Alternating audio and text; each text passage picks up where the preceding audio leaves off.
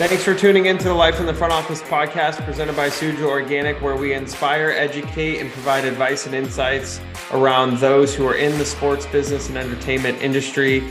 Please follow us on LinkedIn and Instagram at Life in the Front Office. And don't forget to follow and subscribe on Apple Podcasts, Spotify, and wherever you get your podcasts.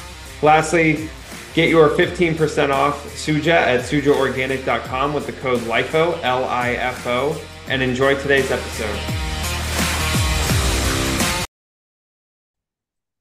Welcome to today's episode on the Life in the Front Office podcast presented by Suja Organic.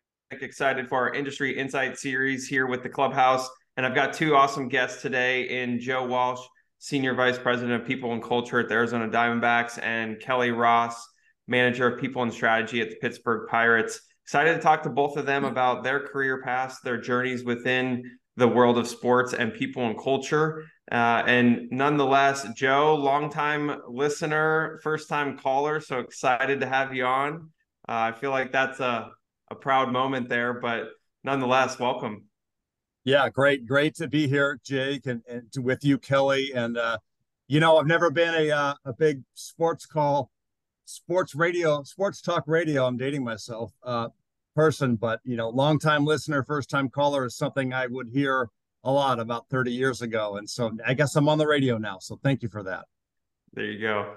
Well, let's just start off real quick with your quick GPS of how you got to where you are, and a couple of stops along the way, Dodgers, Pistons, TaylorMade, a couple other places as well. But have you been in the people and culture side your whole career? How'd you get into it? Thanks, Jake. Yeah, the answer is no, but as the years stack up, the pie chart is very tilted to people and culture, formerly known as human resources, formerly known as personnel. So I'm proud of the name change and the nomenclature of our function. But I went to school with the aspiration planted by my parents to be a CFO and to be a finance and accounting professional. So I got one and not two degrees in that, actually, and started in Silicon Valley in high tech for a semiconductor manufacturer, and worked there for, combined. I went back to school, then went back to that company, but, about a combined 4 years or so. And I saw this thing called human resources, and I saw how it was done. And not to be arrogant, but I thought it could be better. I thought, multiple generations in the workplace, people want to be heard at different tones and different levels. And so I said, hey, why not give this a try early in my career? And so I started in a function of human resources in compensation and benefits and systems, because there's a lot of numbers and stuff I was good at and comfortable with that. And, stock option equity, stock option grants for public companies and high tech. And, what I did there was learn that there's different verticals and functions within human resources. So employee relations, international HR, learning and development, recruiting, and everything in between. And I really just got little experiences in each of those verticals, with a new aspiration to become a general manager overseeing an HR department. And that set me on my path at a high-tech company called Qualcomm in San Diego years ago. Small company. What's that? I said small company. Yeah, small company at the time. We were hiring about 500 engineers a month, with, stock option equity and all kinds of crazy comp levers. So that was a fun time, back in the early 2000s. Life took its turn. My wife and I started a family, and there was a company near us in North County, San Diego, in the golf industry that I was always driving by. And as luck would have it, a lot of ex-Qualcomm people wound up, because they lived up in that part of San Diego County, and two of them wound up at TaylorMade Golf. And so I had connections there. And I took a job after about 6 years at Qualcomm, at TaylorMade Golf. And that's really where the HR career took off, at that point. And career in sports, I would say, from the consumer products angle and big branding. We'll get to some of your other stops along the way. But Kelly, recruiting, staffing, employee experience, that was kind of your entree into the sports industry, but you were at different companies outside of sports. So talk a little bit about kind of your journey. You even got a master's degree at Georgetown, with a specialization, right? So talk a little bit about what was your strategy per se in terms of getting into sports and kind of having that experience and background to do so. So it's funny, I have strategy in my title now, but I had no strategy when I graduated from college. Let me tell you that. I did not know what I wanted to do other than my dream job was to work in Major League Baseball. So I can proudly say I've accomplished that, but it helps, college students that are looking to break into sports hear my story of I did not always have sports experience. I didn't have a sport internship. But when I graduated from college, I was living in Washington, D.C., which is where I was from. And it's a pretty expensive place to live. So I just accepted the first job opportunity that came my way. And that was in recruitment and staffing for Fortune 500 companies with Insight Global. So through that, I kind of got into that human resources, people and culture realm because I was actively recruiting. I went into sales after that. I was an account manager, then working in staffing, kind of transitioned to more of a human resources role and started working for a corporate healthcare company where I was managing over 9 states, so probably 1,300 employees and doing all of the human resources for them. So leave of absences, benefits, you name it, everything. In the back of my mind, I still wanted to achieve that dream of working in sports and working in Major League Baseball. So I thought, well, I love to learn. I have a growth mindset. I'm going to get my master's, knowing it's not required necessarily to get into the sports industry, but I want to do it. Let's do it. So got my master's from Georgetown, had a focus in sport management. And I was studying with someone who worked with the Phillies at the time and wanted to focus my capstone project on failing attendance in Major League Baseball and coming up with a recommended ticketing solution for us to get more fans into the stadium. So while working with that manager who worked for the Phillies, he became a huge mentor of mine. And I was able to go to him for pretty much anything. And he told me about the job at the Pittsburgh Pirates and said, I really think you should apply to this. So applied. Here I am today working in the people and culture team and really learning what my passions are, what I'm good at, and where I need to go in my career. But that's pretty much it. Never had a sport internship or anything like that. I was just following my passions. As you think about the calculated steps and the experiences, part of it's the storytelling, right? Of how you get to where you are. And when you say, yeah, I applied and here we are, right? It's like, it's not that easy, but right. But you at least have the experiences to tell your story, to be able to get yourself, through the interview process. And so when you were thinking about, okay, how do I frame my story? And Joe, same thing. How do you frame your story of working outside of sports to then get into the industry? Like, what were some of the things that you had to kind of, formulate and put your mind around? You know what I just saw on LinkedIn this morning? It said, your messes become your message and your tests become your testimonies. And I thought that was so powerful because it's so true in my career and personal paths. But for me, it's about figuring out what it is that you're good at and like doing, and also figure out what you don't like doing, right? Because that's how you're going to figure out where your passions are and where you're going to add the most value. So for me, I didn't necessarily know that I wanted to get into human resources. That wasn't what I was studying in college. It wasn't ever something I saw myself doing, but I learned that I was really good at different components of it. So I really think it's about just having that level of self-awareness and really being able to pick up and hone in on what your skills are, sharpening your weaknesses as well, and transferring those skills into the industry that you want to work in. Joe, what do you have to add to that? Yeah, Kelly, great comments there. And I'll add to that. I think, find out what you're good at. Yes. Find out what you're not good at, what you don't enjoy doing. Yes. But think about your function or where your skill sets are, what you like to do functionally. And here's, for me, I was going home every night and spending every weekend going to games or watching games and following teams and, your basic sports nerd. And I said, well, why not be around that every day and add the creative value of what I'm good at, whether it's finance or human relations or human resources, connecting with people in an environment that's sports and athletics and something that came natural to me and I worked on and I love to do and played for many years. I want to be surrounded by that in the environment and not necessarily go to I don't know, go to a bank or a hotel or a healthcare organization and do what I'm good at. I want to do what I'm good at in the environment I like and want to grow and thrive in. And in between all that is a really intense desire to connect with people and build relationships. And Kelly mentioned LinkedIn. LinkedIn wasn't around for half of my career, but it's here now. And there's nothing better to check every night, every morning when you wake up and see what's going on, watch the news, who's at what company promoted, who's being called out for great work in the community, in our industry.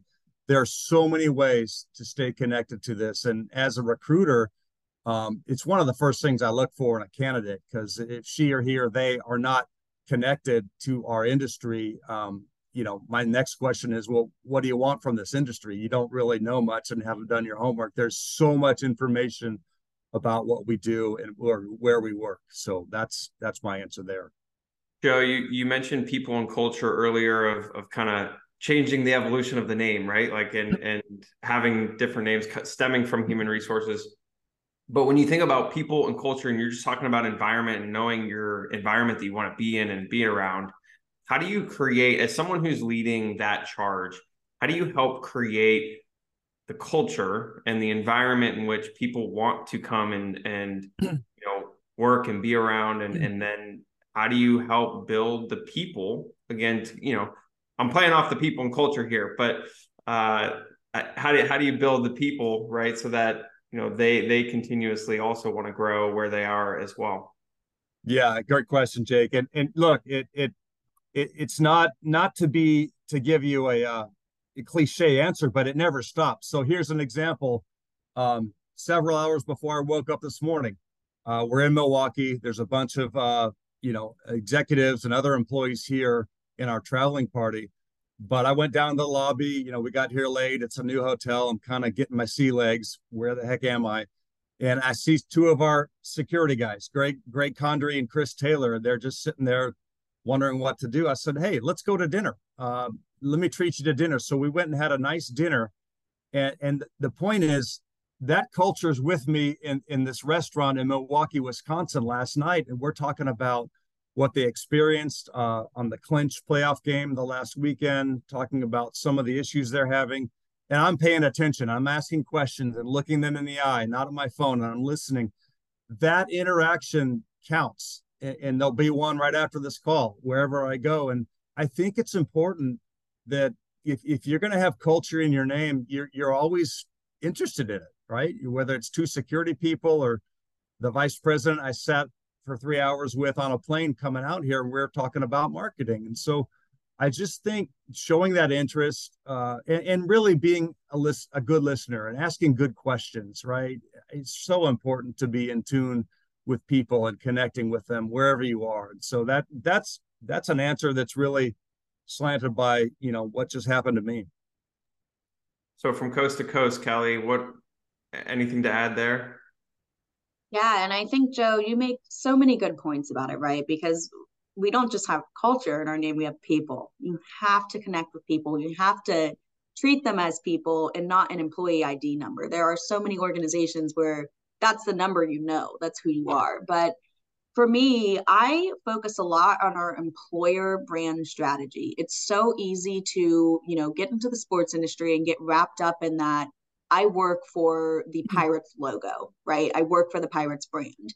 But I walk to work. Sometimes I look like I work for the Pirates because I've got Pirate stuff all over me.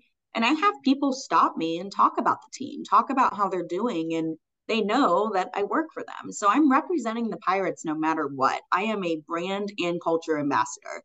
So if I'm passionate about my job, what I do, who I support, people are going to see that and they're going to go, wow, I really want to work for the Pirates. I want to be that happy and passionate about my job every day, right?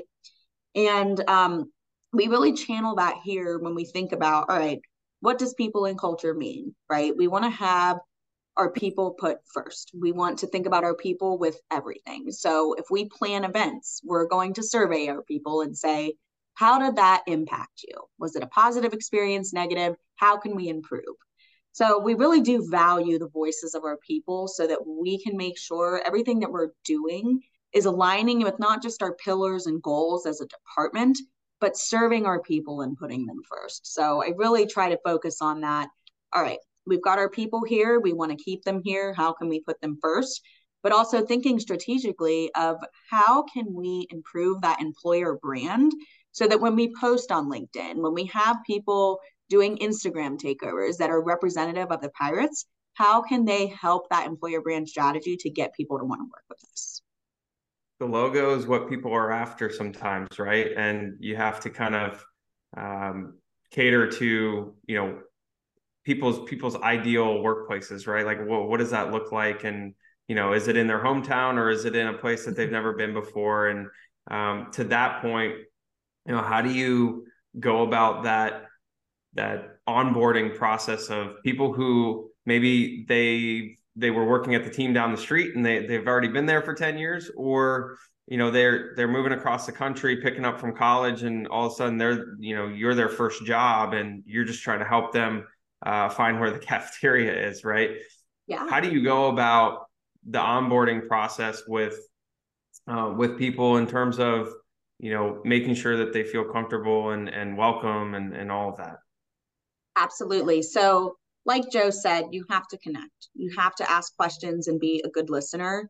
I oversee all of our new hire orientation. So everyone who comes in through the Pirates organization is going to go through me, and I do a new hire presentation with them. So I'm with them pretty much their entire first day, really trying to go over what our purpose is as an organization while also trying to understand them. So asking them strategic questions. They might think I'm just getting to know them, but I'm trying to pick up on things so I can help connect them with other people in the organization and connect them to the city of Pittsburgh. My presentation is very brand focused. It's very focused on who the Pirates are as an organization and how they can get in with that and be part of the team. So there is a course that we have developed called Welcome to Pittsburgh. It's an online course. If they're not from Pittsburgh, or maybe they've grown up here their whole lives and just want to get to know the city a little bit more, it's something that they can take so that they can learn what's going on here and just why Pittsburgh is so special. So it's a lot of manual work, just trying to understand people to see what they need in order to be successful here on our team. So I really just try to ask those questions, get to know them, and let them know they're part of a team and they're not alone. Joe, you're not recreating the wheel all the time, right? Like, people have been doing this for a while, but at the same time, you want to make sure that you're standing out and doing things to be with the times and evolve as people have different needs and wants. How have you gone about creating new things but making sure that they're prioritized versus what you've already got set in place and it works? Yeah, I think another good question, and I really like what you just said, Kelly. So I'll answer both you guys now. But I think you have the concept of onboarding or new hire orientation, and I think the lazy way to do it is to have a presentation and your brand, and here's how we do things. But you may have a room of 3 people, and you may have a mother with 3 kids who's married. You may have a kid that's 22 coming out of Arizona State. And then you may have someone that's moving from Alaska, all in the same room, all with different needs. And I think, to Kelly's point, like, show the environment, show Pittsburgh or Phoenix, but really ask those questions and understand what each of those 3 need. Because I guarantee you, it's all going to be different. And your presentation or your process may apply different percentages to each of those 3 people. So I think it's a great way to start, but it doesn't stop there. Like, and the worst organizations will say, yeah, I did an onboarding and I did new hire orientation and we're good. It's up to the manager now. Well, that's wrong. And I think that it's got to be, all hands on. And we're fortunate in these two particular baseball clubs where we're small enough where we have no excuse not to get in front of these people early and often. In a big 10,000 person company, that's a different challenge. But here in Major League Baseball, I'll speak to our industry. You're anywhere from 250 to 450 full timers, somewhere in there, and so that's opportunity, right? That's cool, and that makes me smile because you have a way to get around the building and talk to these people all the time. And so, as much as I value onboarding and new hire orientation, I think it doesn't stop there. That's such a small part of it. You got to do it, but it really carries on every day. And having check-ins after 30 days or however many amount of days, it just, the onboarding really never stops. And as far as kind of we'll call it recreating the wheel or doing something new, or how do you go about that process? How do you understand what your people need, what you should change or shouldn't change, what works, what doesn't work? Yeah, I mean, I think again, I think surveys. We just launched one yesterday, for Sports Business Journal, which it's an engagement survey, but we glean a lot of information off these. But it's not surveys alone. You've got to talk to people. You have to have that open door, and people want to come see you. And one of the things the mentor told me years ago: if no one's coming to see you, Joe, you're doing something wrong. And so, it's people all the time asking questions and me asking questions. What's working well. We took the whole front office to San Diego for a Padres series, and that's a treasure trove of feedback. Just those 3 days, like what worked well, what didn't work well, stop, start, continue. So it's happening whether people see it or not. There's 5 of us in people and culture, and we're talking about it, incessantly, all the time. Kelly, what's the most challenging part of being in people and culture? Like if someone's listening to this and they go, this kind of sounds like me, like I'd want to do this. I'd want to get into this vertical of the industry, but what's the most challenging part for people to understand as far as, that as a career path? I think it can definitely be sitting in your silo of people and culture, right? And Joe and I talk a lot about getting that feedback from people. If you want to launch something or implement something, it is so crucial to get perspectives from other departments and from other people. Because we have the policies and procedures that we need to have in place, right? There's HR components of certain things that we do that we need to make sure we uphold. But I value perspectives from others so much because I used to be that person that took over in a group project in school, right? I felt like I took everything on my own shoulders. But if I don't get feedback from other people, I don't know if I'm doing a good job. I need that feedback from our staff in order to know that we are living out that purpose of serving our people and having a culture that you want to work with and are proud to be part of. So it's challenging when you get into that silo and say we need to execute XYZ without considering other perspectives and thinking anything would delay the process. So I really think it's just about getting that feedback in order to avoid that challenge. Joe, as you mentor a lot of people and have worked with tons across your career, you've got the HR, or we'll call it people and culture space, in terms of those that are coming in, trying to enter the industry.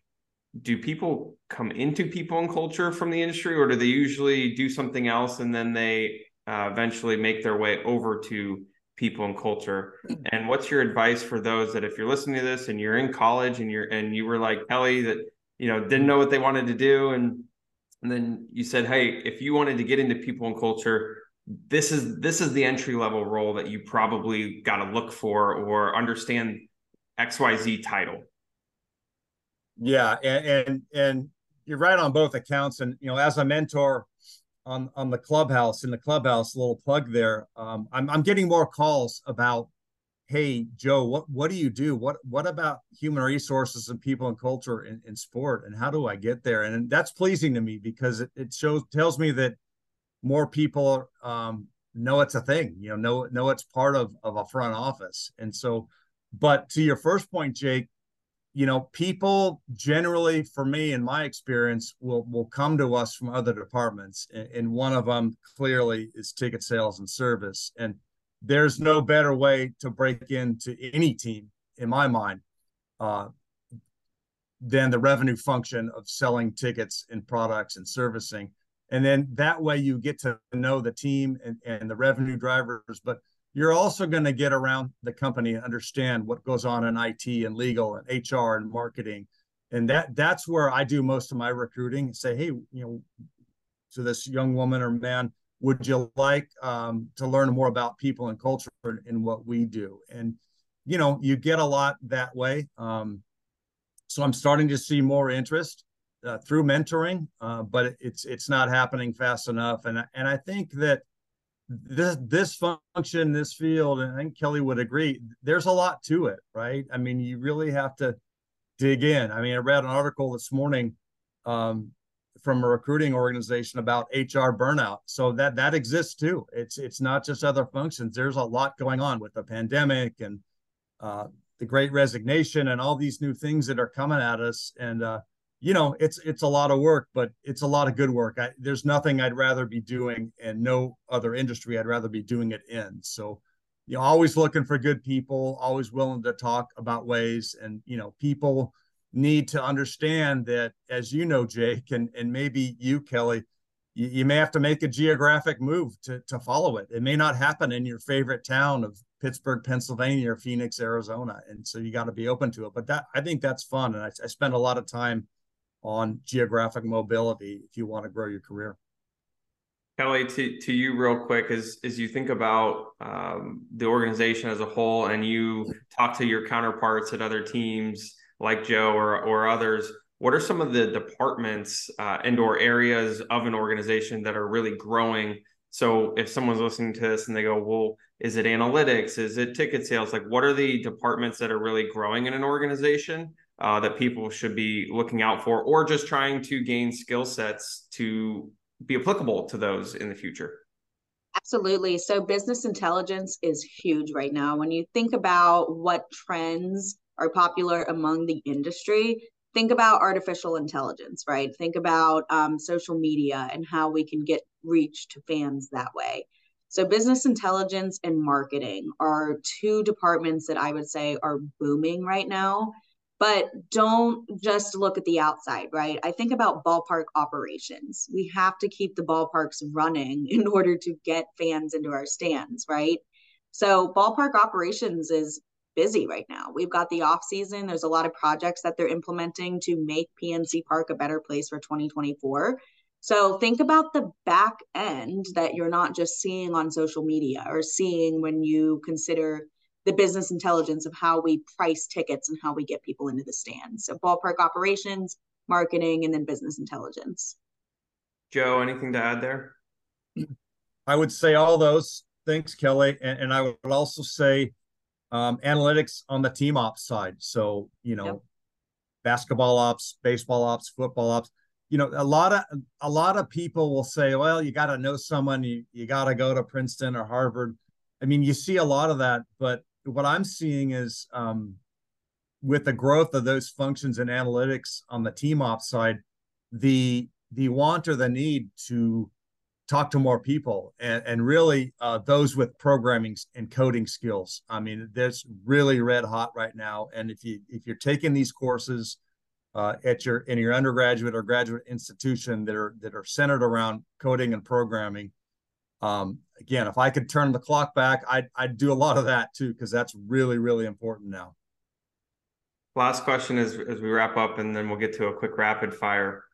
But as you think about the sports industry and as a whole, right, and the areas that are continuing to grow, and you've got remote work versus hybrid versus in-person, teams versus leagues versus agencies, and so on.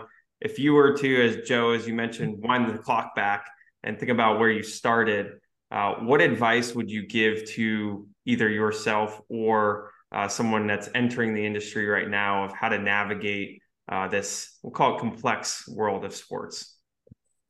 It's complex, and I'll go back to remote and hybrid and stay on that for a second. Be ready for anything, right? Be amenable to remote work or to hybrid or being in person. In the middle of the pandemic, I was one of these staunch, we got to get back to the office people. We work in a stadium, this and that. But I've learned a lot about the value of remote work and cultures that may have to align or need to align on, calls like we're on now and Zoom. And so the one thing I would tell my younger self or anyone younger than me is keep learning, right? Be a lifelong learner, right? Growth mindset, like Kelly said. You're never going to know everything. And I always say, appreciate differences and suspend judgment, part of my three-legged stool. And a lot of that's based on learning every day, and you never know everything, not even close. And so have a smile and dig into that lifelong learning all the time. Kelly? I think for me, the sports industry has always been widely known as very competitive, and it is, don't get me wrong. You do have to be competitive in a sense in order to grow in your career, right? Otherwise, you would lose the interviews, you would lose the promotions. But I would tell myself to stop competing and comparing against others. You are only competing against yesterday's version of yourself, and you need to be, like Joe said, and I've said repeatedly, you have to have that lifelong commitment to learning. You need to have that growth mindset. So if you notice yourself and you're only aware of what you are doing and how you need to improve or how you need to get that promotion, you're going to wipe out all the negative thoughts about, well, this person has more experience than me. They're going to get the job in sports before me, or this person's going to get the promotion before me. Just stop being competitive. Don't steamroll over people to get to where you want to go. Everyone is on their own path, and just be a good human. That it's going to take you very far in your career. And as you move up the ladder, you lose that sort of, I have to be the best and the loudest voice in the room. So just don't be competitive in that sense and just compete against yesterday's version of yourself. All right, rapid fire. Are you ready? Ready. Kelly, we'll start with you. Favorite interview question? Ooh, that's a really good one. I personally like personal interview questions. So I like to ask people, what do you do outside of work? Because it shows who they are as a person, as opposed to coming in with this robotic, repeating their resume, right? So I love seeing what people's hobbies and interests are outside of Joe? Easy for me, and I like Kelly's answer. Thanks, Kelly. But tell me about a time when. Open-ended questions. Tell me about a time when, and I will do 2 or 3 versions of those at every interview. Joe, we'll start with you. Favorite follow-up? Is it a handwritten note, an email, call, an in-person visit? What do you? It's a lost art, I like to say. I love the handwritten note, but that's not to say that any sort of follow-up, nothing's worse than no follow-up, and that still happens an awful lot. So I hand out my card, I give my information. The handwritten note is awesome, but a text message and an email, and I'll give you a plug, Jake Hirschman. 6 years ago, you were at the top of my list on follow-up people. So someone got into your head early and often. Appreciate that, Joe. Kelly, favorite follow-up? I have the same answer as Joe. I am a huge thank you card person. I love to write handwritten thank you cards. But if your organization has a peer-to-peer recognition program, by all means, take advantage of that. I love sending what we call compass cards to people. I do them strategically. I'm not just going to send one every day because I want to. It's meaningful. So as long as you have a meaningful message, take advantage of those peer-to-peer recognition and just let people know that they're appreciated. But also, everyone's different, right? We've learned that on this podcast recording today. Some people might not value those words of affirmation as much as you do. So if they would rather value something like time off, think about appreciating them by taking them to go get a drink after work or going to get dinner with them. That's going to mean more to them than saying, hey, I really appreciate you for what you did. So just get to know people and what they appreciate. Love that. Yeah. Though the incentives and reward system, right, for everybody is certainly different. All right, last one. If you could, I know, Joe, you're a big San Diego person, but if you could go anywhere in the world, where would it be? That you haven't been before. Haven't been. Oh, that I haven't been. Now you qualified that. Yeah, I traveled the world often when I was in the golf industry, but I never made it to Italy. And my mom's side of the family is from Sicily, and so the bucket list very high up is to go to Italy and go to the south of Italy to Sicily. Wow, Joe. So before Jake said that we couldn't be there, I went to Italy for a birthday celebration this year. It was on my bucket list. I loved it. So that was going to be my answer. But because I've been there, I've never been to Nashville, Tennessee. And that is just, it's on my bucket list. I want to go. I feel like I would thrive in that environment. So I'm going to stick with that one in the States. But Italy is amazing. You have to get there when you can.